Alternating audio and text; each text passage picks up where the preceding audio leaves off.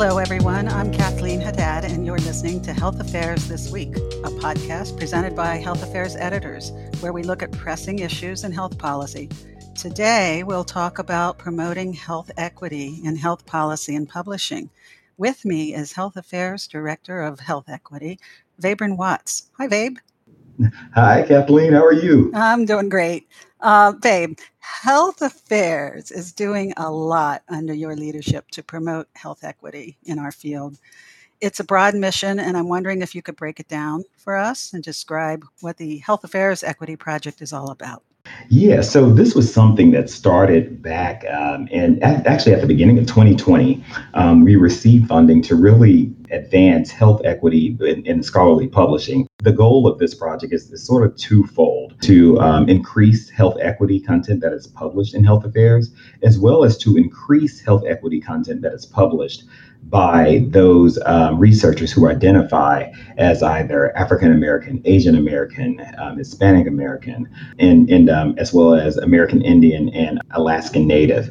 We officially launched the Equity Project in January of 2021, really outlining the principles of the Equity Project, which is equitable participation. That is making sure that we have participation by various researchers.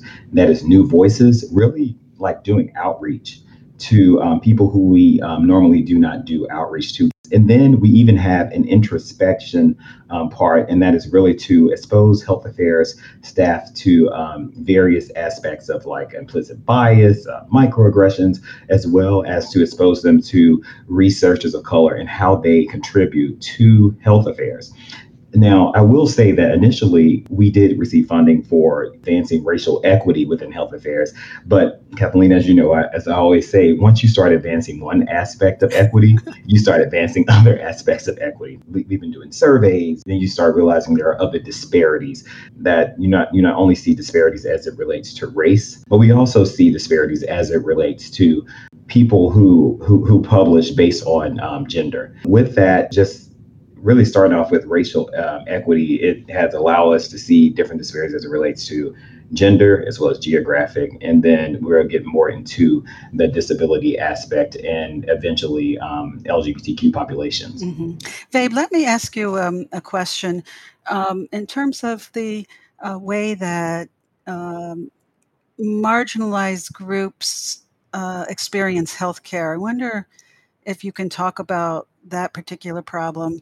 I know that you are interested in a development with Walmart expanding its health stores, I'll call them, to additional locations. And I think you had talked one time about how that affects marginalized populations. In other words, will they have access? I wonder if you can tell us a little about this. Yeah, so as you said, Walmart, I think of this past Tuesday that they did expand like their health centers, basically creating another facility, for people to monitor their healthcare or to receive their healthcare. Based off of the description of it, it seems like Walmart is trying to address the 5 A's. However, one of the things that I did realize that they did not mention, the accessibility. Will these stores be located in a place where they are, able to reach certain populations? And then even acceptability, will they offer services that are respectful and that are affirming to different cultures and communities? Because we do know that different cultures and communities face different barriers. There was an example we had in a health affairs publication within the past year, just talking about how we track data. And this paper from Health Affairs actually dealt with COVID-19 data. And we all know COVID-19 exposed many disparities, but it also exposed how we track data, particularly as it relates to gender. As we know, the majority of our states actually track gender, in a binary way, being male or female. Does not account for, people who identify as transgender, male or female, or gender non-binary. And this information is important because it really points out disparities in different ailments that actually impact a certain population. I edited that article, that paper. It was a Forefront article, actually, about a year ago by Harvard researchers. And I'm glad you're calling attention to it, because they've made a very good point about what happens if you ask only a gender in public health data, whether using the gender or sex assigned at birth, when we know gender is a different entity. So what happens is these groups tend to are marginalized. They have some have worse health status, and it is important to be able to get that information by gender identity, because we need to understand how the gender, let's say variable, if we're talking data, interacts with all the other social risk factors that lead to health disparities, and that's necessary to understand how the LGBTQ population by race, by where they live, housing and food insecurity, where these people are, how this works, that they're experiencing health disparities, and what to do to what public health interventions to use to solve this problem. Yes, yes. And, and this goes back to, we just did an issue on racism and health. And it sort of goes back to, a lot of this training that, that comes from, healthcare professionals needs to start at the educational level. What is being taught about, being affirming to certain populations, be it, transgender, be it race, be it women, things along those lines. And that's something that, is being exposed now. It was just because it's being exposed now doesn't mean that it was always there, but it will take a while for us to really figure those things out. Well, it's important to do, and another marginalized population is the disability community, and we have an issue upcoming in October looking at those issues. I wonder if, Babe, you can talk a little bit about what kinds of COVID-19 disparities occurred among marginalized populations. We've covered that a lot in the journal.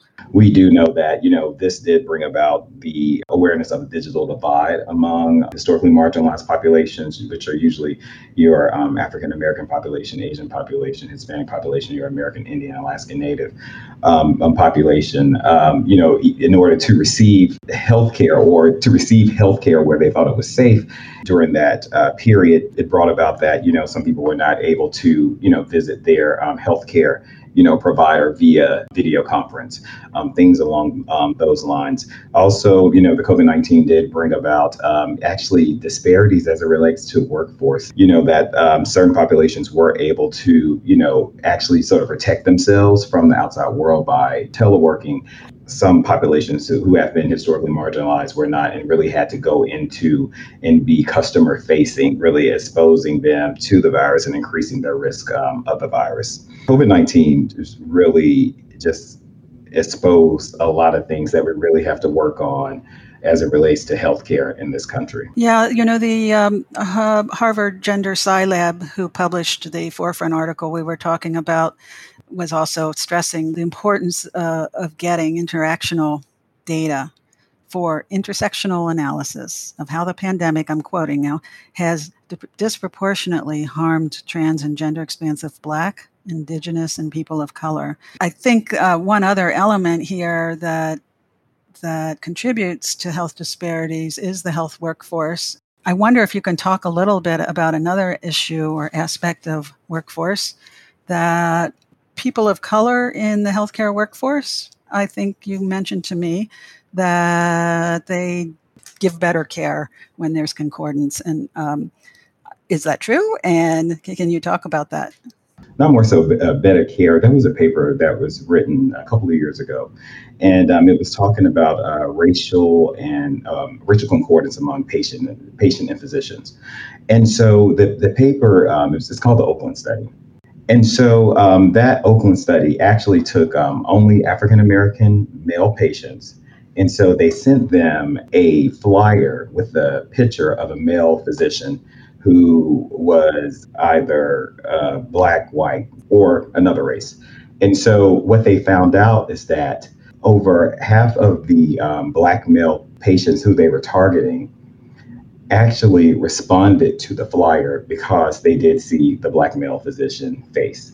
And of those who did, go into the office, which was actually only for a flu shot, they actually were open to a follow-up visit where they actually did metabolic testing cost, of that patient-physician concordance.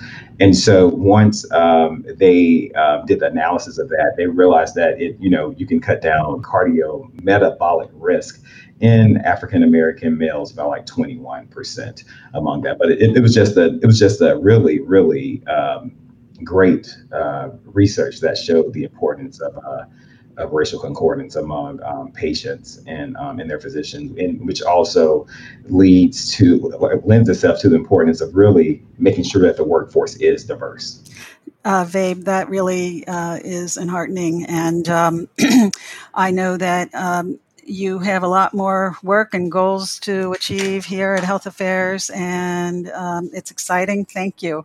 And Thank you. I want to, I think this is a good place to wrap up. You were listening to Health Affairs this week. Thank you for joining, and take care.